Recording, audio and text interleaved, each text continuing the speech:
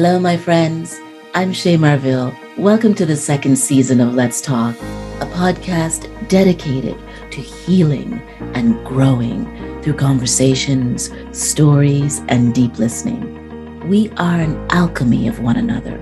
Talking helps us to relieve our burdens, to suffer less, because we are each other's medicine if we choose. So let's talk. Rohan, my friend, welcome to Let's Talk. I am so grateful to have you here today. Yeah, no, thank you. I appreciate more than you know, just the opportunity to kind of sit and chat with you, right? And for us to get to know each other a little better and have some good conversation. Yeah, chat and play with some ideas in the public space that we don't always get to talk about. And you and I met this year because we were participating in a Walmart panel around mental health and racialized people, in particular, members of the Black community. I really wanted to talk to you from your lens of, as a social worker, as a practitioner who is looking at things from the lens of anti-racism, and maybe you can, correct me around what the right wording is about that. And I just wanted to hear from you, like, what are you seeing and what are you thinking we need to turn to as we emerge from this pandemic? Yeah. I think so. So a couple great question, and so a couple of things is, with a lot of our people, the pandemic, for a lot of folks, but in particular our folks, right? And we've seen, research studies, literature, is that the pandemic has really just sort of exacerbated or heightened or amplified, the differential, experience Right. that we have as a people.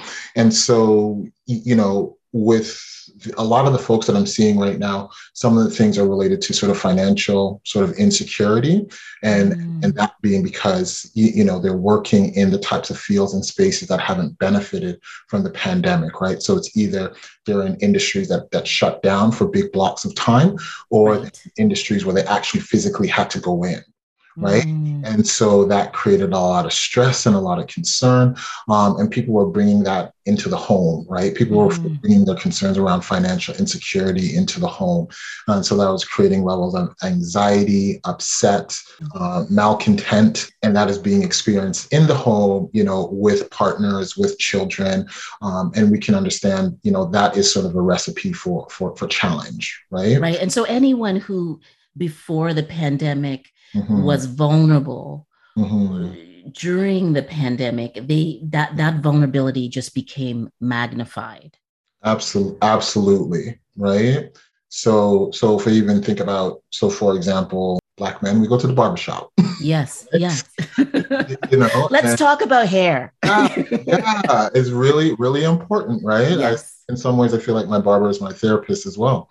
Yes. But, just in a really personal experience that, the shop was closed down for months on end, right? And that was the primary source of income, for the gentlemen and women who run that shop. And in speaking to them, they tell me about the financial stress that they've been under because of the pandemic, and sort of thematically, a feeling of a lack of control, right? Not being able to exercise a particular agency because there's this thing called the pandemic and the government response to it that folks just have no particular, very little control over, right? Yeah. And so when you begin to layer that sort of with how, racial trauma or racial violence, this feeling of, this internalized racism and some of the outcomes that come with that is a great sense of lack of agency or lack of control, as though we don't have the ability to influence what is happening around us, right? See, okay, I really appreciate what you're saying. And there's two terms that I would love for you to unpack for us a little bit, because they are becoming more present in our public conversation, and I think it's very important in terms of seeing the psychological suffering of racialized people, and in particular Black people in this conversation, and that's around racialized, trauma and racialized, violence. Can you talk to us a little bit more about what that means in terms of your practice? Yeah. Great. So in my practice, and the vast majority of people that I see they identify as Black. I wouldn't even say racialized. Like 99% of the folks that I see are Black, and so we You're also one of the few. Just so, not to be rude and jump in, but you are one of the few therapists, social workers in Canada that have that very specific focus. Yeah, yeah. I hear that, and I'm very, I feel really grateful and appreciative of that. But I gotta be, if I'm completely transparent, it's that people often, they're very intentional in seeking me out, and if you're a male, you identify as male, and you're looking for a therapist, and we think about barriers to accessing therapy. Folks are looking for similarities, right? And so right. In the field, there's not a lot. There's more women therapists than there are, and there's more Black women therapists than there are Black male therapists, right? Of course. So kudos to to the men who sort of reach out to me and are willing to be vulnerable and say that I need help. And so anyway, so I'm really lucky that way. But my practice looks as though like it's almost exclusively that I work with Black folks. Although, that was, it was the plan, it was the hope, but I never thought it would actually materialize that way. Right. Well, and it's not so much that you are saying you only work with Black folks, because I know you don't, but you work with issues that are particular to Black folks. And so, and because there's so few places to have those conversations that are safe, and you have a professional who also understands the cultural context that you may come from. I think that's probably why your practice is just expanding even now, right now, because so many people understand the need for context as well with while they're getting support. Yeah, absolutely. And so, so if I sort of just come back a little bit to your question there, just around, racial violence. Yes. And so I think about and trauma. Yeah. So we'll absolutely come to that. And so when we think about racial trauma, racial trauma, which is the byproduct of racial violence, we think about it in terms of it being, mental, emotional, physical, psychological and such. And it really comes as a result of, discrimination or differential treatment that we experience, which is rooted in the color of our skin, right? And we see roots of that going all the way back to the transatlantic slave trade, and we see the manifestation of those things all the way to present day, right? Right. So that's really, sort of what we're talking about in terms of racial trauma, and some of the violence and the byproduct of that is the trauma, and what I'm seeing often in my practice is that folks aren't necessarily making the connection to the things that they are experiencing and the impact on their mental health being rooted in racial discrimination or anti-Blackness, right? It's not everybody who's making those distinctions. And so often there's a lot of self-blame that occurs, right? Thoughts of and emotions of sort of being unworthy, right? Not good enough. Right? Really buying into this idea, this notion, and I understand where it comes from, is, I got to be twice as good, right? Yes. Twice as hard and twice as good. You hear that often. You hear this concept. I mean, there are many parents who say to their children in trying to help them to succeed, you have to be better. You have to, work harder.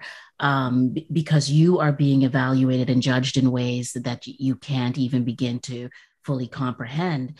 But that in itself seems to create a whole level of stress and anxiety about, not feeling good enough. And which brings me right to the last bit like the ways in which that it shows up, is around imposter syndrome, so to speak, Yes.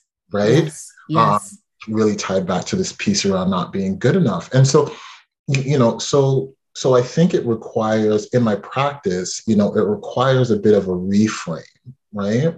Mm-hmm. And the reframe is what we like to talk about is dominant culture, so to speak, and the what is normative of dominant culture, and the othering that happens to any and everybody who sits outside of dominant culture, right?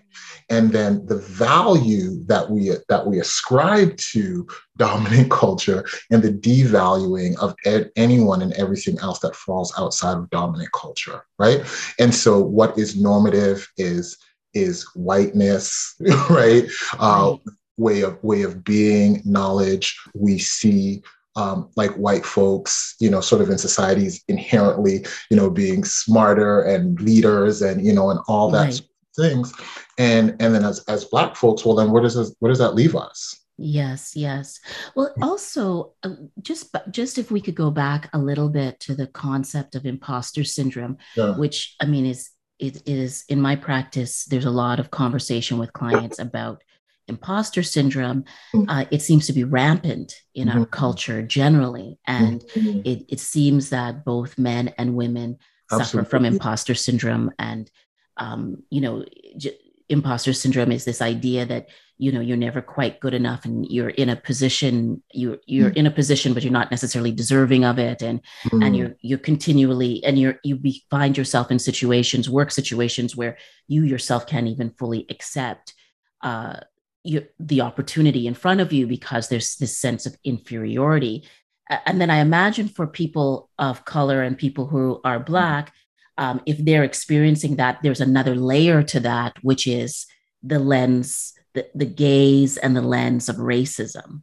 Absolutely. And so really, really great point. And one of the things that, and this shows up in my practice often, so one of the things that I point to in regards to, sort of deserving and not deserving, and there's a piece here around meritocracy that needs to be discussed as well. But Mm, I like to reference, and there's all sorts of literature and research out there, but there's one in particular, piece of literature that I sort of speak about in my work, and then practice, and talk about what does that look like in relation to people's experience in the workplace. And that's research that was done here in Toronto that took a look at callbacks for resumes, right? And I'm not sure if I spoke about this with you before. Anyways, no, we didn't talk about it. No. so the literature speaks to white sounding names and Black sounding names, or non-white sounding names, right? Right. Yes. And looking at the rate of callbacks. And so it's a bit of research that's been replicated all over the world, right? The one in Yes. Toronto that was done was a little bit more nuanced, in that it had, all things being equal, it was just a different sound of the names. And the one sort of additional variable they put into it is that they added criminalities to white sounding names. Some of the white sounding resumes had criminalities added to the resume. What does that mean, criminalities? Some identification that there is a criminal charge or conviction. Right. Okay. So that they've been, something in their past indicates that they've, okay. System. Yeah.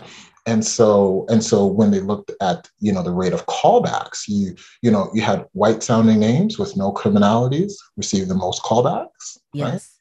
And number two was white sounding names with criminalities got the next amount of callbacks, right? Fascinating. And then the third were Black sounding names with no criminalities received the third amount of callbacks.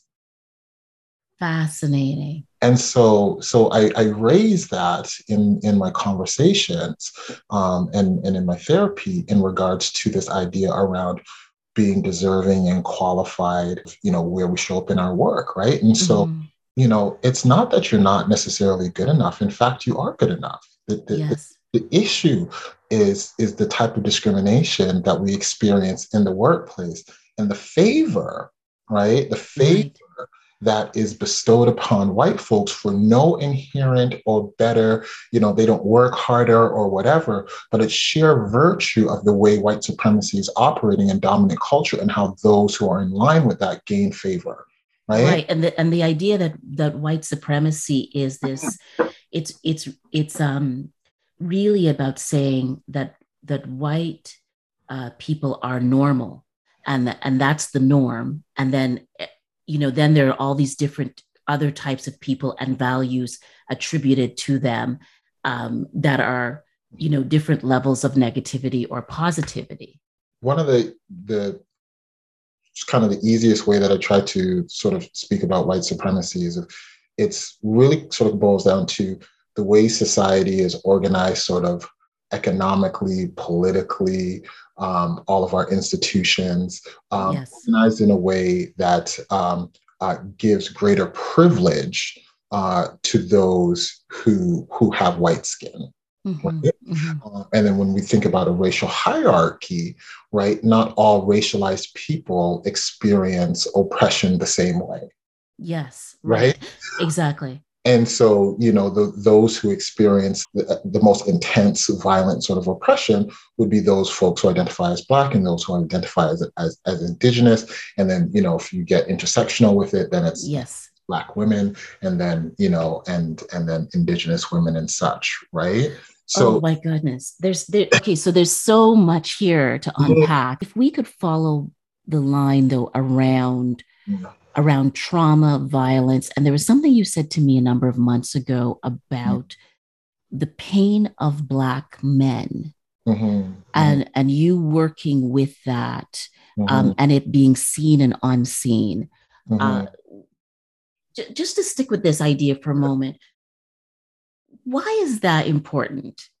For why is that a place of focus for you? Yeah, good question. So the reason for me that it's a place of focus and it comes up is this condition around not being vulnerable, right? This condition around not being able to acknowledge that we're hurting, right?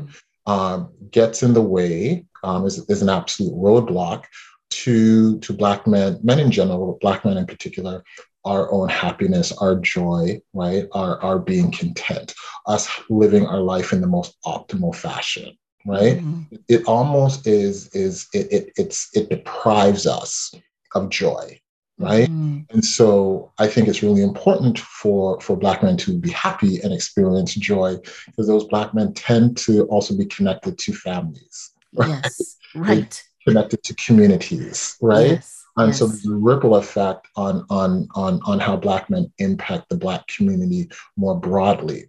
And so same thing, if Black men aren't doing well, the Black community is not doing well. If Black women aren't doing well, Black community is not doing well. If Black, queer, and transgendered folks aren't doing well, our community is not doing well, right? Correct. And so when we also take a look and we pay attention to, when we think about things like suicide rates, with depression, addiction, substance abuse, right? When we see things such as unemployment, when we see graduation rates, we tend to see in the research that men, and when we have the disaggregated race-based data, we see that Black men are not performing as well as Black women. And so that would indicate to us that Black men are hurting, Black men aren't doing well, and we need to tend to some of those issues that Black men are experiencing. Right? And I think one of the values, or one of the things I value about your work, is bringing forward the conversation that Black men are in pain and require attention. And I think for Black men to hear that, for Black men to hear that their pain is validated, and that it's real, and that you don't have to man up all the time, or have a kind of certain, or even deconstruct what this man up thing is about. We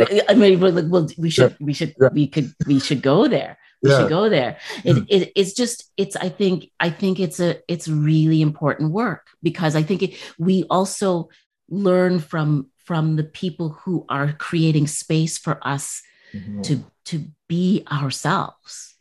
And we're also trying to break, cycles, right? Like generational Yes. cycles, right? And so, so our fathers learned how to be a man from their fathers, who learned from Yeah. their fathers, and people were just doing the best that they could. Mhm.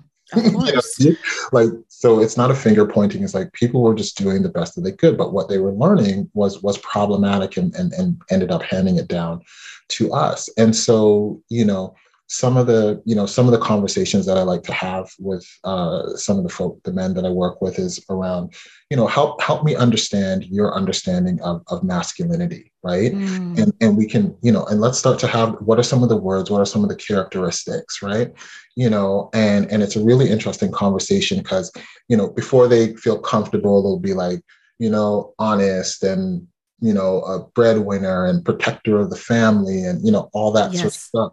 But then you really start to get into it. Some from the toxic masculinity sort of characteristic traits come out in the conversation, right? And it's, womanizer, Mm. sort of like an authoritarian, settling disputes with violence, and Yes. all Using these. force, using Yeah, force. and being stoic, and being non-emotional, right? Right. All of these Right. kinds of things. And then so that we can begin to also have a conversation around. First, I'll ask, how's that working for you?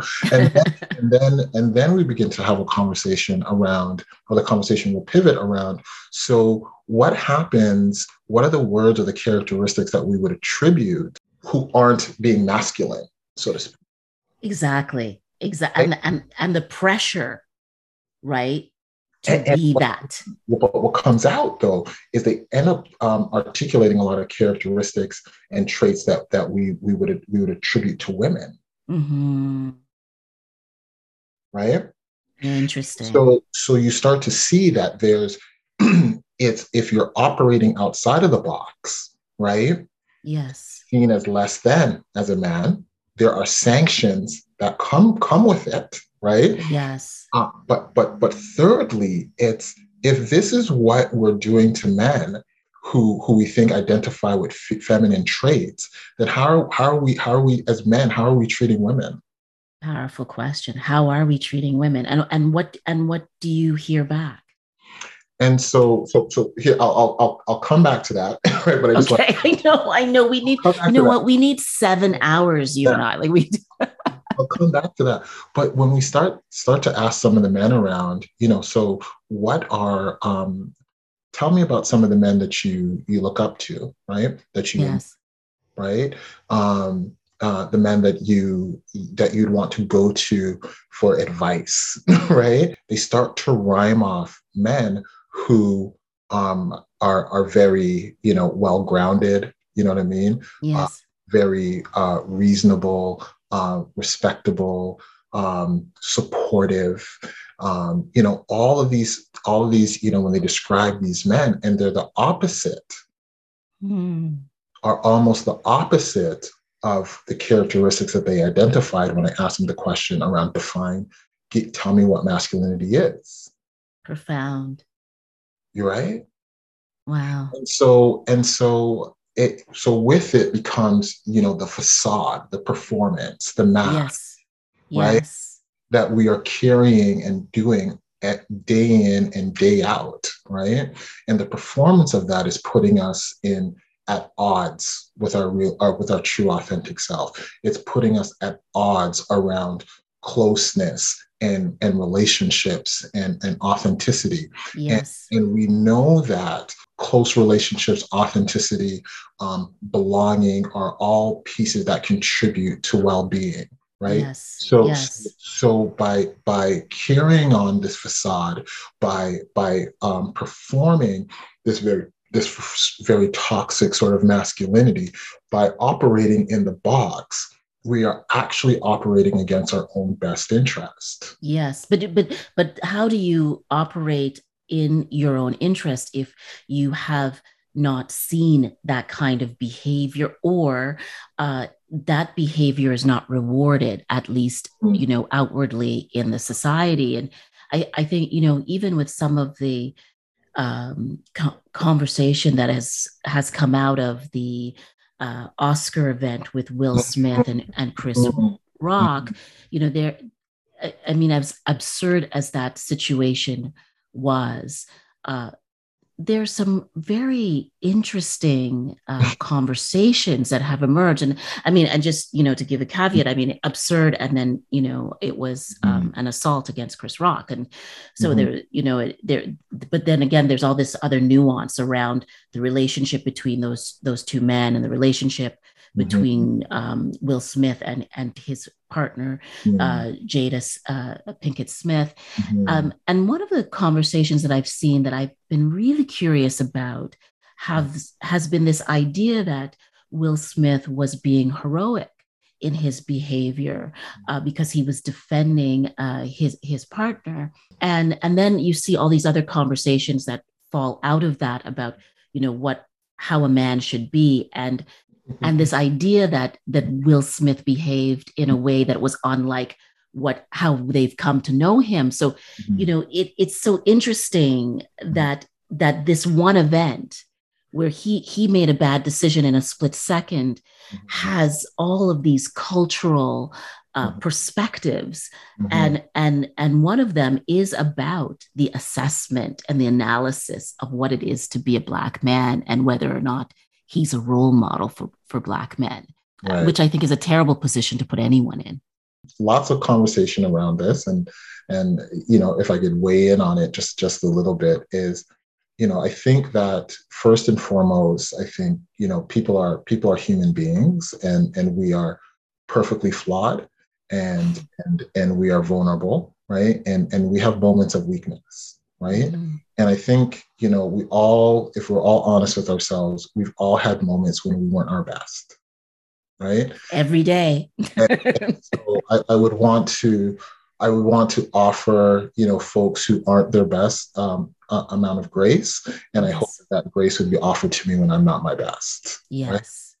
Right? With that being said, right, we can still hold people accountable for some of the harm and the impact that they've caused, right? Mm-hmm. Now, I'm not here to render judgment around what should happen to Will Smith or what should happen to Chris Rock. That's not my job, right? What I am saying, though, is that regardless of kind of the circumstance around it, when we've created harm, people need to be held accountable appropriately, right? Mm-hmm. So I'll say that. I think this piece, or this idea around, Will Smith did had this act, and he's no longer a role model. I'm like, there's some racial undertones to this as well. Yes. Because they're not applying the same analysis, right?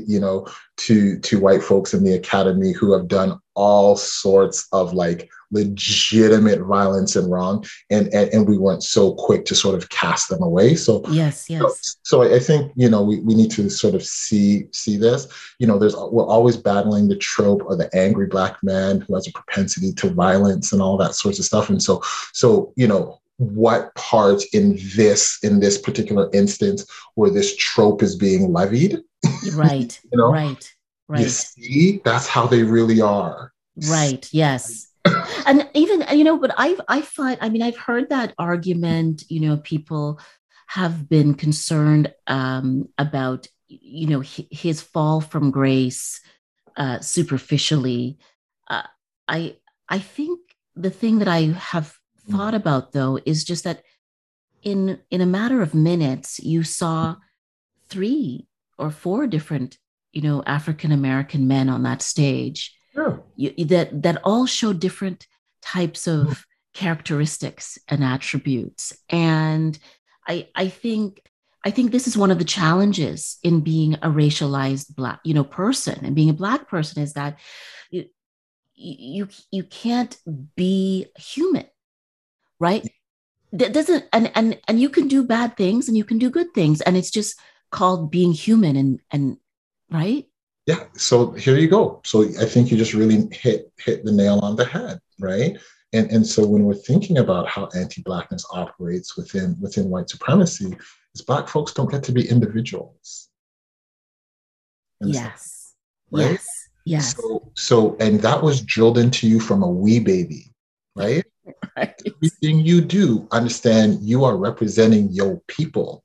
Right. Well, so So, so this is really key. This is really key because now I'm not talking about what other people think about us right now. I'm talking about within yes, the diverse Black yes, communities. yes. This idea that you have to represent your Mhm. people if you go to the grocery store, if you go to school, if you go to the movie theater, Mhm. it's, at work, it is so much pressure. And who does anybody else carry that pressure? And the answer is no, right? Mm, And so again, right? Again, within anti-blackness, right? This is one of the ways in which that it plays out, right? When we talk about internalized racism or internalized oppression, right? We were taught to believe that everything we do is representative of the entire, and that the dominant is going to assess us based off of the actions of one or the small group. Now we can't do that with them, right? We don't yes. do that with others, but it's okay to do it with us. And some of us have and again, it's around conditioning, right? Yes. Have bought into that unknowingly or knowingly, have bought into that, For right? certain. So I think, in this particular example around Will Smith, I think we would be responsible to push back against that. Right? Yes. So to your point, you're like, I think, and I'm not the most sort of up to date on sort of entertainment stuff, but Questlove won an award right Yes, there. he did. And then Samuel L. Jackson, won a Lifetime Achievement Award. Yes. Yes. And I think the director for the Oscars was a Yes. man Will who had all Packer. black, yeah, Yes. had an Yeah. all black cast. And so if we're going to talk about, well, a defining moment for the people, Right. And I think why don't those get to be the defining moment? precisely, and I think also Chris Rock's response, and I, personally, I really have appreciated Chris Rock for many years, even though I have to admit I blamed him at one point Mm, because a gentleman after the documentary he shared at the Toronto Film Festival. I was at an event and a gentleman came up to me and I had a very, very uh, direct conversation with me about my hair that I did not initiate, and I mm, thought to myself, "This is Chris Rock's. This is because of Chris Rock. right. He has now shown all this stuff about our hair, and people feel like they can walk up to us and touch our hair and ask questions. Is your hair real, etc." Anyways, all He jokes gave away the he secrets. gave away the secrets, but all jokes aside, I mean, I think the grace and I'm sure he was in shock as well, but Chris Rock also represents a kind of behavior where Mhm. he continued with the show Yeah.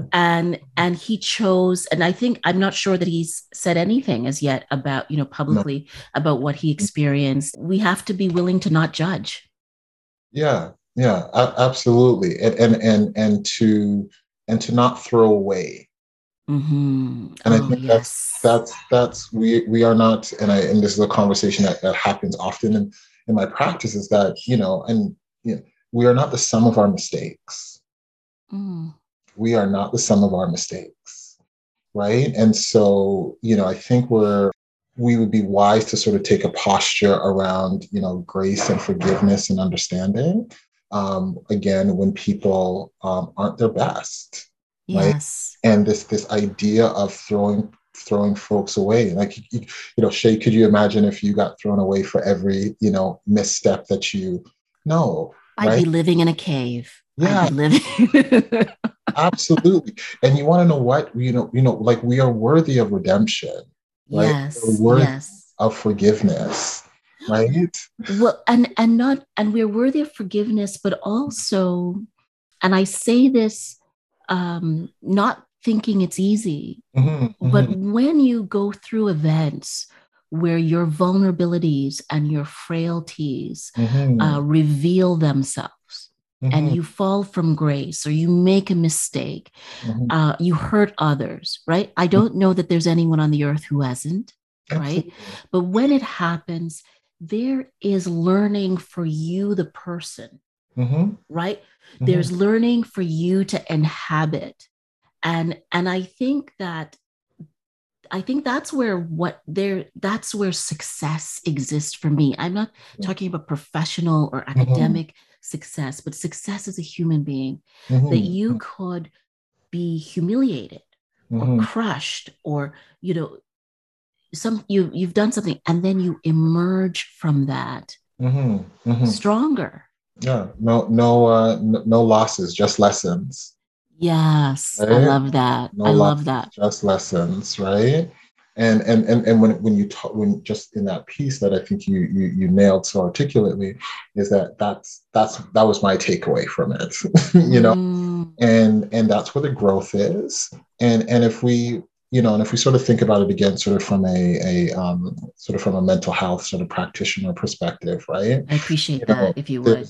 there's just this modality or whatever to come from, is like neutral thinking, that they reference. And it's that it's the acknowledgement that things happened, right? Let's not Mm, gloss over. We're not saying get over it, right? mhm, Let's, mhm. this. So let's just use the example here of the Oscars here, right? This terrible thing happened, right? Let's talk about it. Let's process it. Let's deal with it, right? Let's not act like it didn't happen. But once we've done that, we have to turn our attention to, so what's next, Yes, right? Like, what are we going to do differently as a result that we don't end up in this place again, right, right? exactly. And that's where the growth happens, right? That's where the resiliency happens. That's where the success happens, that life success that you speak to, right? Because again, if we are not the sum of our mistakes, right, then that's Yes. liberating. Question I have, though, in Mm-hmm. relation to this is, the term toxic masculinity is thrown Mm-hmm. around a lot right now, right? It's Mm-hmm. it's like the term triggered. Yeah, Everybody's yeah, triggered. I'm triggered. I'm triggered. absolutely. And sometimes we don't like to talk about things unless we have a solution. But Mm-hmm. but part of what you're saying is that the Mm-hmm. solution is in expressing the compassion and the forgiveness, Mm-hmm. and starting to think broadly about how you move forward. And Absolutely. what I'm wondering is, Mm-hmm. with our obsession with, Mm-hmm. defining toxic masculinity, Mm-hmm. like, what is the solution, in the sense, or not solution, but how would you suggest we have a conversation Mm-hmm. about what it is, and how we bring healing to it? Well, I think great question, huge question. Huge. Um, Sorry. yeah, and I think that one of the ways to have the conversation, I think, is really to point out some of the phenomenons that are happening in society, and what that looks like in regards to who's performing it, right? Mm, And so, like, when we think about domestic violence, right? yes. The performers of that predominantly, I mean, high predominantly, are men, Yeah. right? When we Yes. think about who's committing violent crime and murder in our country, Yes. who's committing those? Predominantly men, right? Yes. That's Yeah. just that's just what it is. Like, people don't get mad at me. Those are just the numbers, right? And even when women are involved with the criminal justice system, they're involved in it for very different reasons than men are, Hmm. right? Like, very different reasons. Very different. And Yes. those are attributed to sort of vulnerability, abuse. Survival. Yeah, like all of those sorts of things, right? When I had mentioned earlier around, if we take a look at rates of suicide and addictions, and Yes. see, like, high disproportionate, it is men who are sort of at the wrong end of the spectrum on those pieces. And so you can see broadly, it's not just individual stories, but Yeah. societally, right? Like, men are struggling, significantly, and there are impacts right? Yes, that's right. They are That's very right. significant. So I think, that's a place to sort of start in the conversation sort of more globally, right? However, in my practice, when I'm having these conversations with men, often I go back to, sort of where did it sort of all start for you? Like, when did you really notice the performance of some of these traits that we label as being toxic masculinity, right? And it really Mhm. starts to happen early in the home, right? Yes, It yes. happens early with friend groups, right? By the time you get to school, right? Hmm. The putting on the mask, so to speak, right? And so it becomes a learned behavior, and it then also gets reinforced. Absolutely. And not by just one group, but Yeah, by yeah. the entire society. I mean, there's a war happening right now. Hmm. Hmm. It's Hmm. perpetuated predominantly Yes, by yes, male human yes, beings. The yes. things that we are celebrating Hmm. in terms of the survivors of the Hmm. war so far, Hmm. is surviving Hmm. through using force, right? Yes. And even though we have all these powerful people in the Mhm. world having conversations, it seems that nothing is more powerful than force still. And it that is attributed as a male characteristic, Mm, right? Because you see, when women are sort of subscribing to that particular characteristic, right? Force, strength, control, dominance, it's a whole different language that gets framed, yes. right? That's right. I mean, I think that's a whole different podcast that we could, Yeah, yeah. we should, maybe that will be our next Yeah. conversation. But I think I'm wondering though, if someone's listening to this conversation, and I hope many someone's are, how do you address it? Like, do you have a couple of things that you recommend in terms of building awareness of Mhm. finding a way to create some ease for yourself with Mhm. this type of Mhm. mentality and culture that's around us? Yeah. So first, there are, there's a heavy sort of burden, that men are carrying as a result to wanting to perform this type of masculinity that just is not sustainable. It Yeah. is not happy. It's not bringing joy, and so it's the identification first and foremost Mm. that what is happening isn't working, right? Right. So Yes. that is like the very start of the conversation. And then it opens it up to say, well, let's talk about the vision. Like, what is your vision, for Mm. yourself, relationship wise, financially, career, with your family and friends? What does that, like, all these different pillars to your life, right? What does that look like? And people Mhm. will begin, well, I want it to look like this. I want it to look like that. I want it to look like that. Great. What do you think it's going to take to get there? Well, it may require me to do this. It may require me to do that. It may require Yes. me to do that. Okay. You see where I'm going? Oh no, I was going there. I was starting to revision my own life. and, No, no, it's yeah, and then so and just through that conversation, and then beginning to really identify. Now, even in all of this, there's some skill building and some understanding, right? So it's a lot more simplified. Sorry, I'm oh making it a yes, whole lot more simplified in the process. of course, of course. I mean, you're talking about something very complex and takes time, but I think just even having the conversation and creating the framework for the thinking. So here, let me just give you an example of one that shows up regularly, and it's around men withholding, Hmm. right? Withholding their emotions, not articulating, right? Yes, And yes, and what happens over time, right? When they don't practice articulating, and then there tends to be an explosion, right? And yes, we all know explosions wreak havoc, right? A yes, lot of absolutely. damage that happens, right? And it talked to men about that. So where did you learn that? Like, why don't you say anything? Like da da da da da da. And so I actually work on the skills around speaking up, right? When Hmm. you feel something, right? Like Yes. what, like when you think something, like, okay, well, I had this thought, right? Well, what was happening in your body when you had that thought? well, my heart was pumping out my chest and my jaws were clenched and, my forehead got squinchy, like all of that sorts of stuff. Okay, so you recognize physiologically what's going on with you, right? Like that's a sign, right? And then when there's a physical response, then we have to go back and interrogate what was the thought that got us here? Mm. Like, and let's ask some very critical I questions, love that. right? I love that. That is Mhm. so powerful.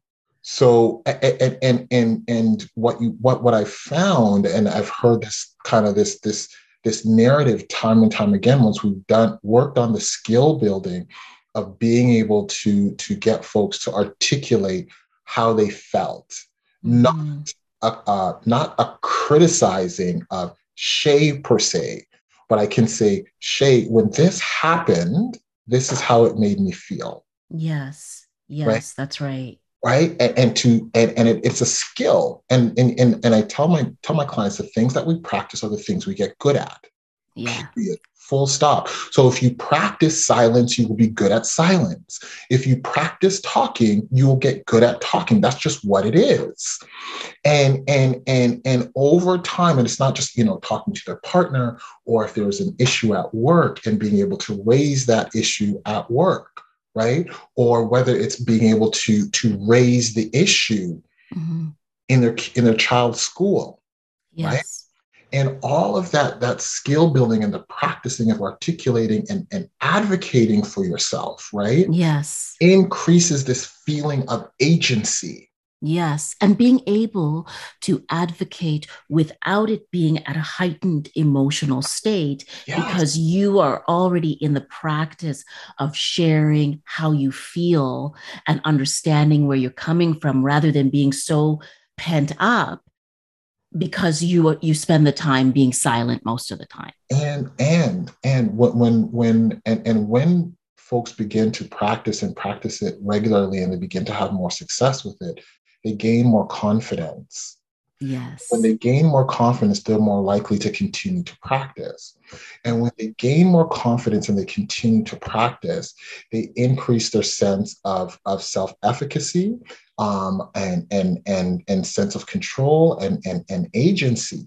And so when we think about, stress, right? Yes. Stress is stress. However, when you don't feel as though that you have the skills and the resources and the support to address the stress, Yeah. a feeling of being overwhelmed or Yes. out of control, right? When you are faced with stress, but you feel as though that you have the skills and the support and the resources to address it, you're Mm-hmm. not overwhelmed. Yes, that's right. That's right. You Yes, have capacity. You have capacity, right? absolutely. And so this whole bit around skill building, around how to articulate and advocate and to be aware of, okay, well, I feel this thing, what's happening in my body, and oh, let me be critical of the thought that got me here. Let me think Mm-hmm. about what triggered me and Yes. the root of it. Because just because Yes. you're triggered by something doesn't mean that that's the root of the issue. Precisely. Right. Exactly. Right. Exactly. And so if you were wanting to sort of if the question was in around so how do we raise these things, and then how do we sort of work with how is it that I work with men around some of these issues related to toxic masculinity, this one piece, this one thing about speaking, Mm-hmm. right, and not just kind of like rah rah rah speaking, but I mean what's really going on, Yeah. right? Communicating. Yeah. And And so here's yes. the thing, I'm sorry, I'm on a rampage right No, I love this. This is now. part one. This is But part one. one of the things is why people don't want why men struggle with it is because they don't want to be seen as vulnerable, they don't want to be seen as soft, they don't want to be seen as a punk, they don't want to like all these types of things, right? How will people respond to me? And so so one of the questions I'll ask in relation to that is so do you have any evidence to support that?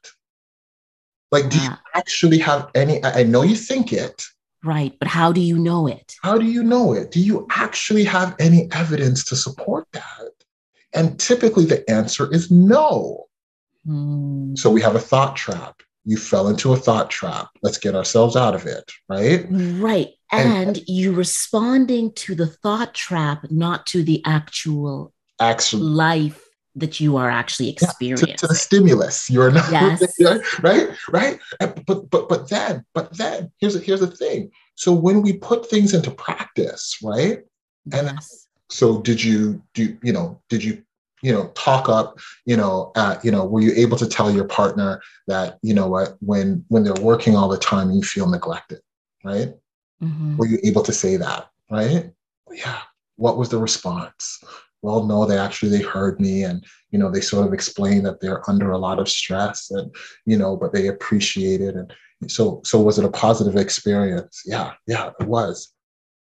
There's your data set. That's your data set. I need you to begin to work with that data set. So when you fall into the thought trap, right? Yes. Right? You actually have evidence that contradicts that. It's beautiful.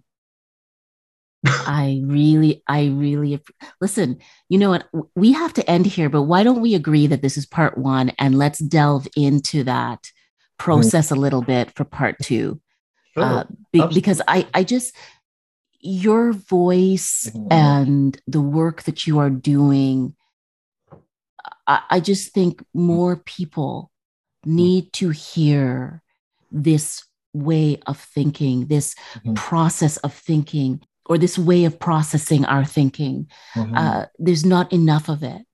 There's not enough of it. And we can't heal without being able to talk and hear one another. I appreciate you using the word heal, because there's significant healing that needs to happen for us. Yes. And it's because we deserve to heal. We need to heal, and we deserve to heal because we deserve to be well. Yes. Right? We deserve to be well. And yeah, so I really, anytime, Shay, and once I get my stuff together and get my podcast, I know, I can't wait. You are one of the first people on the show. So I can't wait. I think your show is going to be, it's so needed. And it's going to be brilliant because you're brilliant. Anyways, I'm going to see you next week and we will do part 2. My friend, thank you so much. I'm Shay Marville, and you've been listening to Let's Talk, a podcast dedicated to healing and growing. You can follow us on Instagram, Twitter, and Facebook. And listen, I need your help to grow the reach of this show. Would you please subscribe, rate, and review us on any platform that you're listening to? I'd love to hear your feedback. Ciao for now.